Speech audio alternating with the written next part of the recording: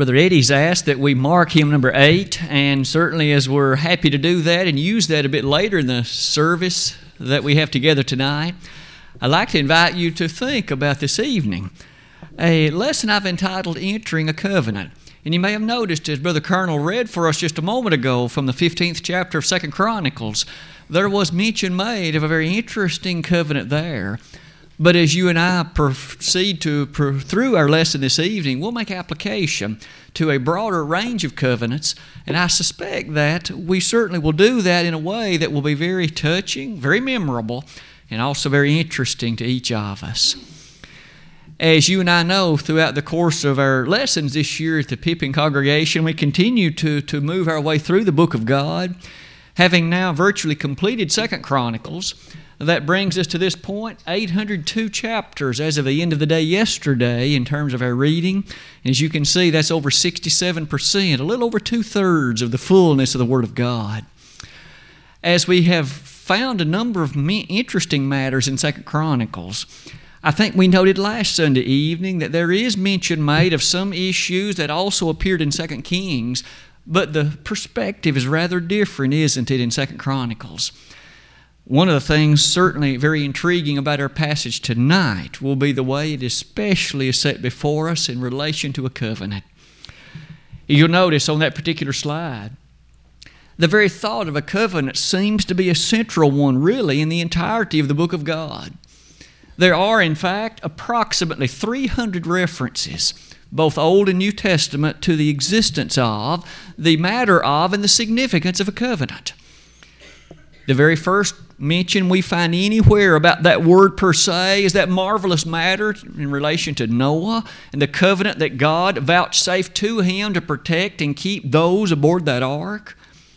Isn't it intriguing, though? The very last reference explicitly to that word is found in the closing chapter of the Hebrews letter, where there it's the blood of the everlasting covenant, the very nature of the New Testament.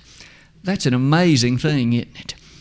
No wonder as we see that kind of a span from the earliest stages of time until really a pinnacle appreciating the matter of Christ. Tonight I would invite all of us to think a bit carefully about a covenant and the fact that entering it is not a trivial matter. Namely, there are obligations and responsibilities and there are requirements on the part of those that enter into a covenant relationship. As you and I think again about Asa and the way that the people of his day entered a covenant, we'll use that as a springboard to lead us into a deeper appreciation of the covenant even tonight. The text is one that we should consider a bit more thoroughly. So I would invite you to revisit 2 Chronicles 15 as we make certain that we're appreciative of those events as they unfolded and the way the covenant was discussed and mentioned. It all started, as you can tell. It was really a rather solemn scene in 2 Chronicles 15, wasn't it? So much so that as the opening verses of that chapter set before us, God especially gave the prophet Oded a commission. He was to come before Asa, the Judean king, as well as before the people of Judah. And God had a message. I'd like you to notice verse number 2. This is what God had Oded to say. And he went out to meet Asa and said unto him, Hear ye me, Asa, and all Judah and Benjamin. The Lord is with you while ye be with him. And if ye seek him, he will be found of you. But if ye forsake him, he will forsake you. There had been problems and troubles for quite some time in ancient Judah. You might recall they suffered afflictions. They suffered a number of very terrifying matters. And now God sends the prophet Oded to bring this message before the king. As long as you will in fact seek the Lord and pursue His way, you will find Him. But he went on to say, if you forsake Him, He will forsake you. Those are almost chilling words as that verse closes, aren't they? It was a strong and powerful reminder. Asa was one of the first of those kings, and quite frankly, he needed to be reminded up front that he needed to lead the people in a way that was representative of the truth of God and never ever veer from it. And as long as he would do that, God would bless the nation. He would honor them by providing for them in all the ways that were needful, and certainly all would be well with them. But on the other hand, just like had happened in years gone by, if they forsook the Lord, walked not in His counsels, in fact, raced aside from His demands, that God would not be with them and He would forsake them. All of that leads us to observe the following. In verses 3 and following, mention is expressly made about some matters with which they were very familiar. The previous kings, and you and I remember them well. We studied about Rehoboam last Sunday evening. We also gave attention in between to briefly mention Abijah. They all made rather poor decisions, didn't they? And so here, God warns Asa through the prophet Oded, if you, unlike your predecessors, will preserve the matter of truth and pursuant in me, then in fact all shall be well. That thought immediately develops as follows. You and I might wonder, how did Asa respond to this charge that God through Oded gave? Please notice verse number 8. And when Asa heard these words and the prophecy of Oded the prophet, he took courage and put away the abominable idols out of the land of Judah and Benjamin, and out of the cities which he had taken from Mount Ephraim, and renewed the altar of the Lord, and that was before the porch of the Lord. Asa had a heart that could still be reached, didn't he? He was mindful of those words that Oded had stated, and not only that, it says he responded with courage. It wasn't a tremendously easy thing, was it? Idolatrous matters were entrenched in Israel. It had been set there by some of those predecessors from ancient eras. You and I remember people like Jezebel, people like Ahab, and others who through the course of time caused great problems and havoc for God's people. In this instance, it says he took courage, verse number 8, and put away the abominable idols. And notice it says, out of all the land of Judah and Benjamin. Asa had a desire to make a clean sweep, to remove all of these offending matters. It went on to say, he renewed the altar of the Lord that was before the porch of the Lord. We began to appreciate there had been a crumbling. They hadn't taken care of some of those features and matters that were related to the greatness of that which was the temple. Now, Asa takes it into his heart and mind to renew a part of it, to in fact invest in it. You'll notice in light of all of that, we have really only begun. We have found in the leadership here one who is responsive. That immediately leads us to this. We find in verse number 9, he gathered all Judah and Benjamin. Notice it wasn't then just a matter in Asa's heart. He was desirous of leading the people at large to a keener appreciation and a closer walk with the God of heaven. The verse says, he gathered all Judah and Benjamin and the strangers with them out of Ephraim and Manasseh and out of Simeon. For they fell to him out of Israel in abundance when they saw that the Lord his God was with him. As Asa then made these statements, gathering the people together, he's now about to make an official statement. Some of those ideas you can well tell read like this. Verse 10 says, so they gathered themselves together at Jerusalem in the 3rd month in the 15th year of the reign of Asa. And they offered unto the Lord the same time of the spoil which they had brought, 700 oxen and 7,000 sheep. And they entered into a covenant to seek the Lord, God of their fathers, with all their heart and with all their soul, that whosoever would not seek the Lord God of Israel should be put to death, whether small or great, whether man or woman. Pausing at that point, we notice, as the congregation gathered, they entered into a covenant. They did so in an official capacity. There was the offering. There furthermore were statements of celebration. There were statements of proclamation. Verse 14 says, they swear unto the Lord with a loud voice, and with shouting, and with trumpets, and with cornets. And all Judah rejoiced at the oath, for they had sworn with all their heart, and sought him with their whole desire, and he was found of them, and the Lord gave them rest round about. We notice a number of statements. First, there was a covenant. Statement was made of an oath that they took. There was confirmation with the associated celebration and joy. I would invite you to think with me about the entering of a covenant today.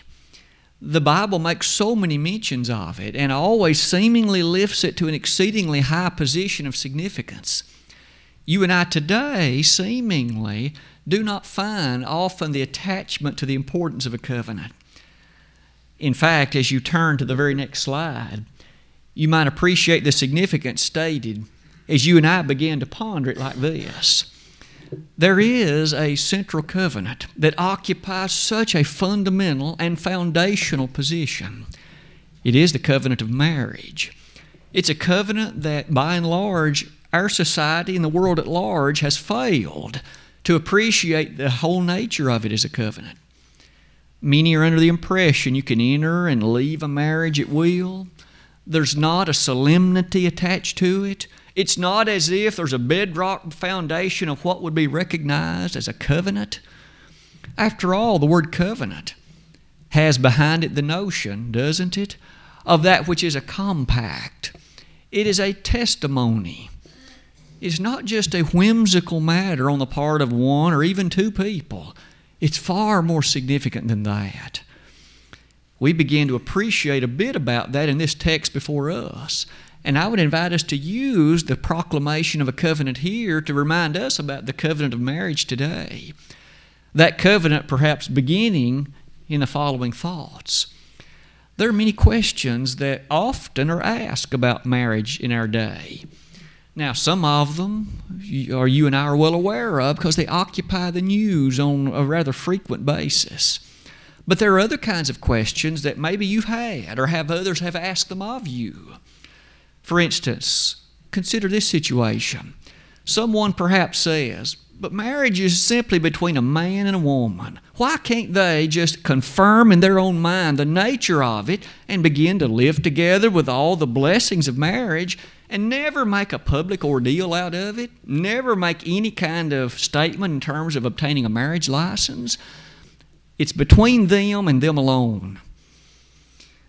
I wonder how the Bible would respond to that. Is there anything more significant than just a couple of people making an agreement? Does it extend any deeper than that? May we say in Malachi chapter 2, verse 14, that marriage is called a covenant. There is the concept of a covenant in its relationship to marriage.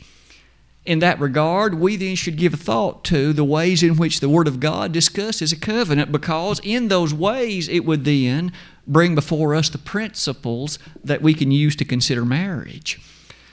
You might also consider other questions. Well, what about the nature of that particular time or moment in which a marriage is sealed or confirmed? Is that something open to consideration? Is it a matter for open discussion?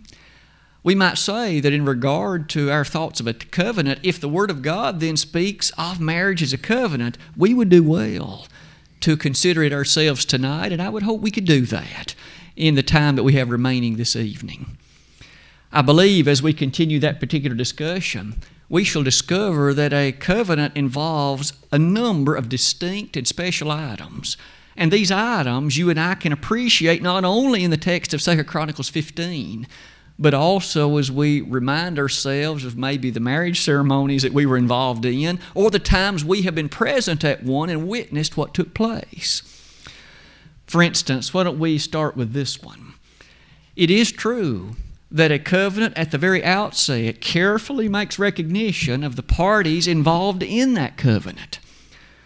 It's almost as if there's a matter of identification. Who is it that's entering this covenant? So that that person can be well apprised of what obligations he or she are then agreeing to, and what are the demanded responsibilities that they are confirming that they shall now do. That makes entire sense, doesn't it? You'll notice here in verse number 8 and 9, we find the statement as to who is involved on this occasion. We find that as God made this presentation, we find so carefully that Asa, all Judah and Benjamin, and even strangers who had allied themselves with the people of Israel, they too were entering into this covenant. I've called this basically a consideration of the preamble. You and I remember that many of the official documents in our history of our country, in fact, are such that they have a preamble that sets the terms, what's the major ideas that are about to be expressed, and the reasoning for it. I would invite you to think about a typical marriage ceremony for just a moment. There is a time in that ceremony, and I have tried to state it at the bottom, when the preacher, the person who is the officiant, that individual makes statements such as he addresses the bride or the groom, do you take this man or woman to be your lawful wedded husband or wife? And so there's a clear identification. It's you I'm talking to. Do you take this man to be your lawful wedded husband? Do you take this woman to be your lawfully wedded wife? That is a statement in which identification takes place. The others present, although they may witness, they are not the ones who are entering into that covenant on that occasion. Amazingly, we find, of course, the power and majesty of that thought, because that's just the beginning. What else did these do in the days of 2 Chronicles 15? Let's look even further. In addition to that preamble, I've asked you to think about the description for just a moment. Here we find that before the matter of this great covenant was presented, there was a rehearsal.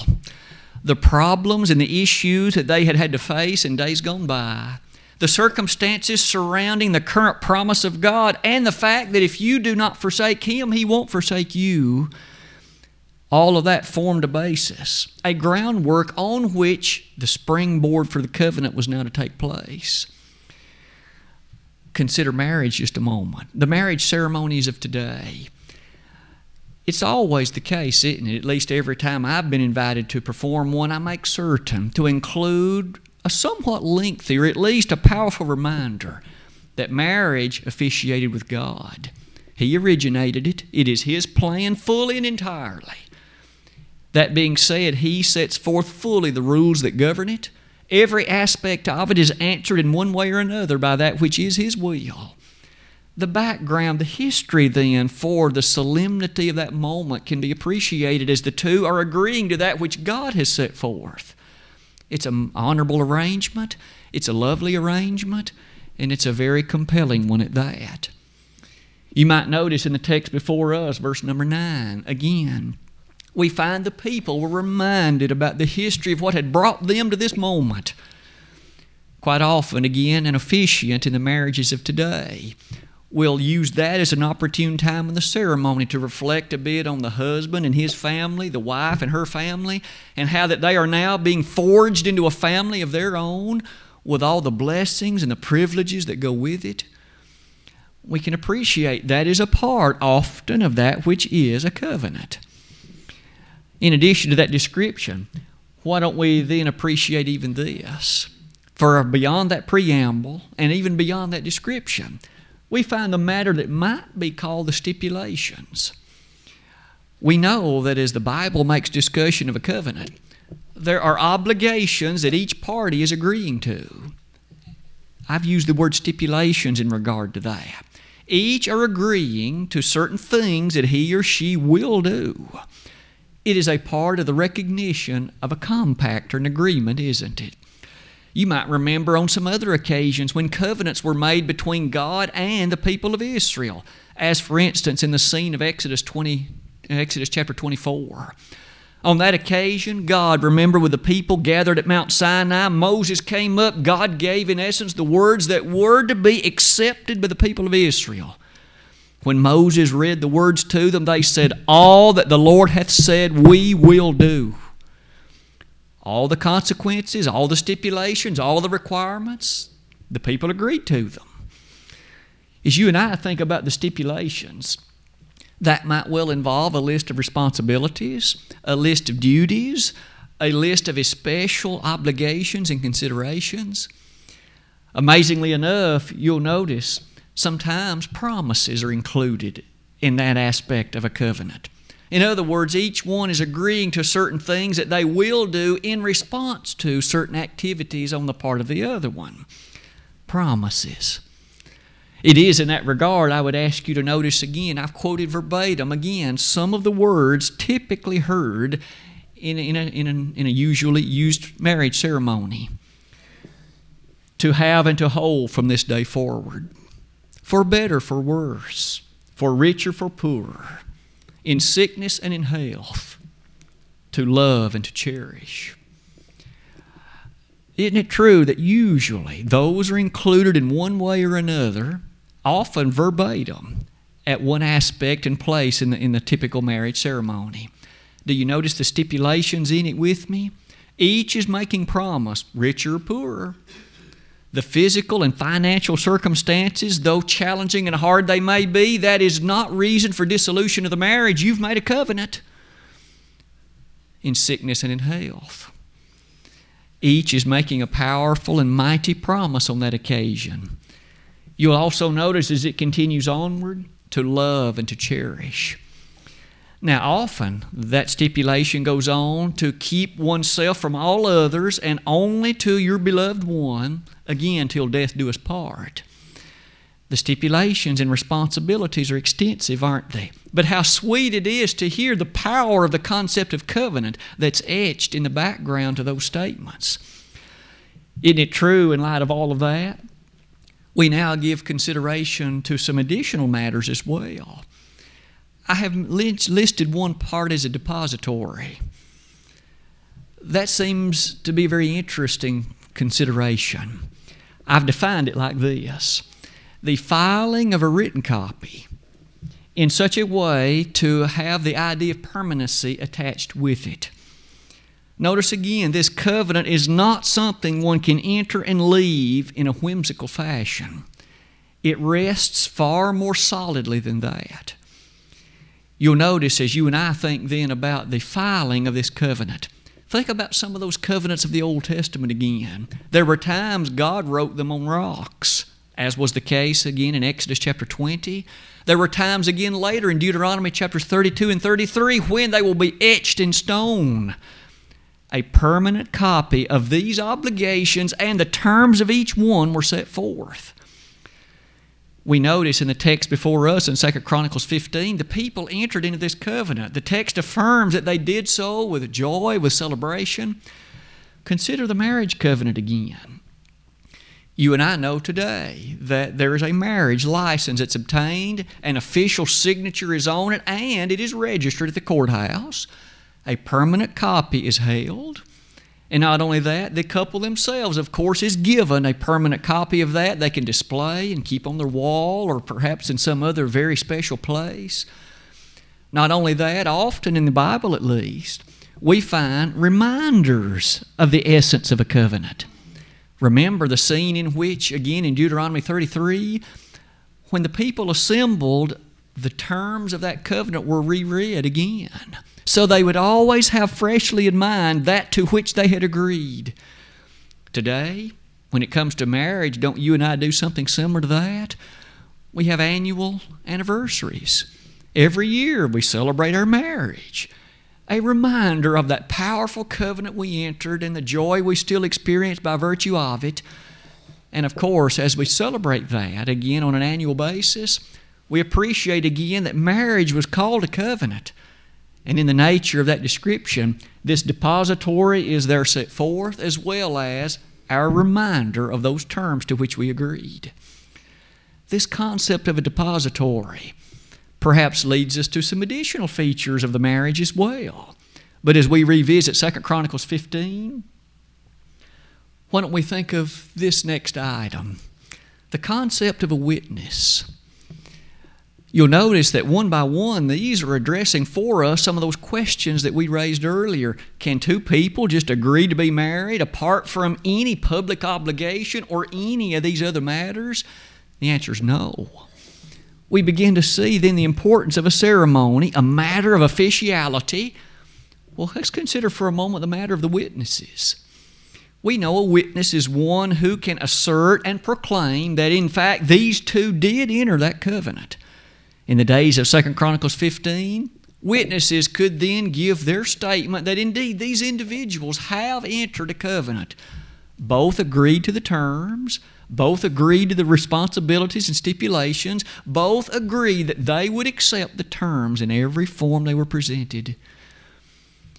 As you and I travel down the stream of time and give thought then to a marriage today, we all know that there are witnesses there. Typically at the outset of the ceremony, the preacher, the person officiating, will make some official statement welcoming those that are present, not only the wedding party, but all of the guests who had come, because they were able to serve as a witness to the reality of that marriage. Now, certainly you and I at this point could say there are two special ones: that person who serves as the maid of honor and that individual who serves as the best man. They have been especially invited by the wedding party themselves to serve as the highest of the witnesses, but yea, everyone present is able to serve, that they each entered into a marriage that day, and they did so, and they could confirm as witnesses that such took place. When you and I then observe that again, most of the time, there is a simple statement, and usually there isn't too long a pause after it, but some statement to the effect that if any person has any reason whereby these two cannot enter lawfully into marriage, let him speak now or forever hold his peace. Notice someone, if he or she has knowledge, needs to divulge that as witnessing information on that occasion. No wonder we can begin to appreciate then the marriage is not just a trivial agreement between a couple of people. It's true that they, of course, are entering into something rather solemn, but there are other witnesses to confirm the eventuality of the moment. This concept of witness, isn't it a rather interesting one that you and I find often appearing in the wonderful Word of God? Individuals who could serve to confirm matters of a covenant or otherwise. As you proceed past the concept of the witness, look at the next element that always seemed to be present in the description of a covenant. We highlighted it, at least in passing a moment ago, but also it's probably fair to include it as a separate section. The so-called blessings and curses that would go with it. Again, these two are the number who are entering the covenant. They are making a life-altering decision. Things can never be the same after the time of that marriage. It truly is a matter to impact themselves for all eternity for them. The solemnity of that concept of marriage, notice how that on this occasion, there were statements in verses 14 and 15 about the nature of the consequences, the considerations of the blessings and otherwise. Again, you and I notice in the concourse of a marriage ceremony, there's often an extensive discussion of the blessings, the honorable things touching the concept of marriage, and how that indeed each will be honored and blessed by their relationship to one another. Usually, of course, there's also a statement along that line about the fact that it's God that joins together. Matthew 19, verse 6, and let not man put asunder. And as those statements are made, it is a rehearsal of how God will look with favor upon those who will honor and abide by His will. But by the same token, although it's not often included, one perhaps can be aware that the Bible does not with favor look upon those who cast aside the law of God, the blessings and the cursings that touch the very subject of a covenant, the covenant you and I call marriage. Perhaps it is at that point you can appreciate the next item with me. Till death do us part. Think about the strength of a statement like that one. I know that in a marriage ceremony, the husband, or the groom, I guess, is nervous, the bride's nervous, and maybe they don't give the fullest appreciation, but likely in those days of counseling beforehand, they often reflected upon whatsoever God hath joined together, let not man put asunder. The honor and the permanency that attaches to the concept of marriage, and how that repository and the deposition of that moment, officially writing it, if you please, in the very halls of heaven, because notice, God joins them together. It isn't the preacher. He's privileged to be the officiant. He can make the pronouncement in terms of the deed being completed, but it's God that in fact carried out that activity. Amazing, isn't it, that you'll notice sometimes there are marriage ceremonies that will include this statement at one point. As the final pronouncement is made, so help you God. Calling upon the blessing and the authority of the God of heaven to finally and ultimately bring closure to that event. Marriage, as we are continuing to see, is really a monumental and significant thing, isn't it? Not light by any stretch of the imagination. As you come to the next one with me, we did notice there in 2 Chronicles 15, mention was made of an oath that they took on that occasion in which, with Asa in audience, the people made this oath, this statement of vow. We all are well aware that that is a very vital part of the marriage ceremony, isn't it? Call it an oath, a type of vow, if you please. And you and I notice so very carefully that there are many tokens in the actual marriage ceremony that take us directly back to the reality of a vow. The ring. Quite often, as the preacher, again, will take that ring and make a statement of the circular character of it, the unending nature of what that circular matter presents, often with a statement of, so too may your love never find an end. May, in fact, there be no point of cessation in which it will come to its point of termination. You'll also notice that, again, a very carefully worded pair of vows typically will take place in the ceremony, in which each one is required to recite verbatim after what the officiant or preacher has to say. Those statements directly include usually the word vow in one way or another. That promise, that oath, that vow that each one makes with regard to promise with respect to the other is a direct part of the covenant that they are making that day. You can also see, as you give thought to that then there's a pronouncement, a moment of officiality, if you please. You notice here, there was a time when the covenant was sealed, a time when, in fact, the terms had been agreed to and the ceremony closed. As you appreciate the way that's written, and again in verses 11 and following of 2 Chronicles 15, I would invite you to think about the official pronouncement. Verse 15 is what seems to occupy that place in this chapter. There will come a time in that marriage ceremony when typically the preacher will ask them to turn around and face the audience. And with a smile on his face, he can say, I now provide to you, present before you, Mr. and Mrs., and then provide their name. The ceremony is drawn to an official conclusion in the sense that the deed of pronouncement was now completed. They have each agreed to the terms of the vow. They each have provided by the marriage certificate having been obtained that they agree to it and wish for it to be officially recorded. The preacher then will submit the paperwork, and indeed it'll now be officially recorded in the courthouse and the official records of that place. As you come to the close of that slide, I pronounce you husband and wife. Typically, they grin from ear to ear by that point. They proceed and get ready to walk down the aisle, and it's such a happy moment and a happy occasion.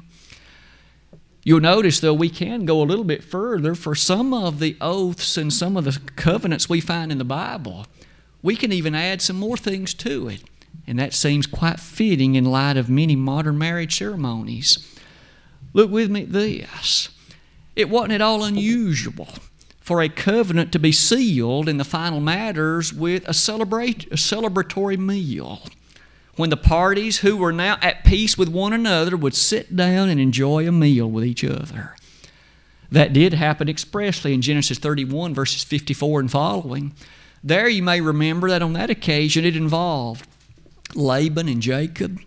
Remember, they were not at peace at first because Jacob left. But after, in fact, they had caught up and a covenant of peace was made, we notice they did share in a time of peace and tranquility. In our modern era, quite often, a meal is shared by the bride and the groom and their families and a host of other guests. This fellowship meal, again, you and I might see in it as a part of confirmation, a time of celebration for the covenant that has now been officially affirmed. It really is a moment of celebration, isn't it? as food is enjoyed, kind fellowship shared, the appreciation of laughter and frivolity, it really can be a happy occasion that evening or that other time of day whenever it happens to take place. That concept of a fellowship meal maybe leads us to some of these final comments. I would invite you to think that merely a personal vow or a personal agreement does not satisfy all of these descriptive matters of a covenant. That's why marriage ceremony does have a strong element of consideration. And as you and I think about it today, then that description we made initially, just a man and woman choosing to live together, that's not the covenant of marriage. That's just open fornication. Isn't it amazing, in light of statements of all of this that goes into a covenant, that you and I might notice one final set of statements about this issue of marriage, the great blessing attached and afforded to it in the Word of God. I have chosen to list for you these. Wasn't it true that Jesus, of course, attended the marriage feast in John chapter 2, and on that occasion, turning that water into wine? We will remember the happy state of affairs that was descriptive of that time. In addition to that, what about that text in Hebrews 13:4? Marriage is honorable in all. That statement is such a sweet one, and again, it seems to me that should be included at every marriage ceremony. Marriage is honorable in all. But you will notice, even in that same verse, there is consequence to those that aren't faithful to it. Whoremongers and adulterers, God will judge. One final passage might well be that incredible comparison in Ephesians chapter 5. Jesus and His church likened unto the relation between a husband and a wife. That still lifts marriage to such a very high plateau, doesn't it? To all of us as husbands, didn't He say, "Husbands, love your wives as Christ also loved the church and gave Himself for it," Ephesians 5:25. And as that chapter closes to wives, He said, "Reverence your husband," Ephesians 5:33. Those kind of statements, again, are not just a trivial agreement between a couple of people. They highlight for us one last time the covenant character of marriage. Maybe one final thought. How sad it is to appreciate the brokenness of a covenant. You and I do know that Israel wasn't faithful to the covenant she made with God. Again, she said, "All that the Lord hath said will we do," Exodus 24:8. But yet, we know more than once she did not do what she promised. Despite God's faithfulness to her, she wasn't faithful to Him. No wonder then sometimes there's such a sad statement in the Old Testament in which we can almost see proverbial tears streaming down the face of God. He was faithful, but His bride wasn't. Today, it still is a crushing thing to consider the load of marriages that are not as God would have them to be. The parties aren't faithful to the agreement they made. Keeping yourself from all others to only to him or her till death do you part. And so many seemingly under many circumstances fail to keep those vows. The tragedy of all of that takes us then often to what the Bible has to say about the nature of a covenant. Perhaps as you and I close the lesson tonight, it still is true, isn't it, that you and I serve beneath the New Testament. The word testament is just another word for a covenant. There was an Old Testament, namely the Old Covenant, and there is a New Testament, a New Covenant. And you probably can pause for a moment and begin to ask, what about the significance of all of these matters in relation to the New Covenant? Is there a moment of proclamation? Are there blessings and curses that go with it? Is there a preamble in light of you and me as we are Christians? If time would permit, we could develop many of those thoughts, but we shall not have that occasion of allotted time tonight. But I would ask you to notice that in Hebrews 13:20, it does say one last time about the blood of the everlasting covenant. Jesus in Matthew 26:28, didn't He also on that occasion say, as He spoke about the fruit of the vine, "This cup is the New Testament in my blood, which is shed for many for the remission of sins." He used the word testament. This is the new covenant in my blood.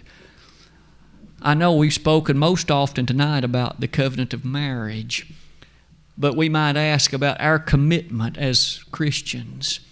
For on the day that we were baptized, do you believe with all of your heart that Jesus is the Christ, the Son of God? The preacher will ask a person who has come forward right before baptism about that confession, and the person will say yes, or the person will say, I do. Sounds a lot like the words a husband and wife says in the marriage ceremony, I do. You'll notice that you and I entered into a principled form of a covenant that day in which we professed ultimate and final allegiance to the God of heaven, characteristically expressed through the nature of His Son. Are you and I faithful to that covenant? Do we live under the banner of its blessings day by day, or are we, in fact, sadly considering its curses? For we know that during the course of that New Testament, we find so many things that paint a picture so blessed on one occasion for the faithful, but so condemning on the other for the unfaithful. The entrance of a covenant is what we've studied tonight, and I trust we've each been reminded of the solemnity of a covenant. If you're not a faithful Christian tonight, why not let that be the case? Only Christ can add you to the church, Acts 2 verse 47. And we'd be delighted to assist as you come forward. We'd be happy to make the provisions that we can. If you have become a Christian, though, but are not faithful as of tonight, realize that you can come back to faithfulness to the terms of the covenant. Thanks be unto God, there is a second law of pardon. When mistakes are made publicly, when things are not as they should be, you can come back and He will wipe away all the mistakes. And you can again be faithfully in adherence to the terms of the covenant. Tonight, if we could be of assistance to anyone in that regard, we'd be delighted to do it. If we could help, let us know the way we can, and do so while together we stand and while we sing.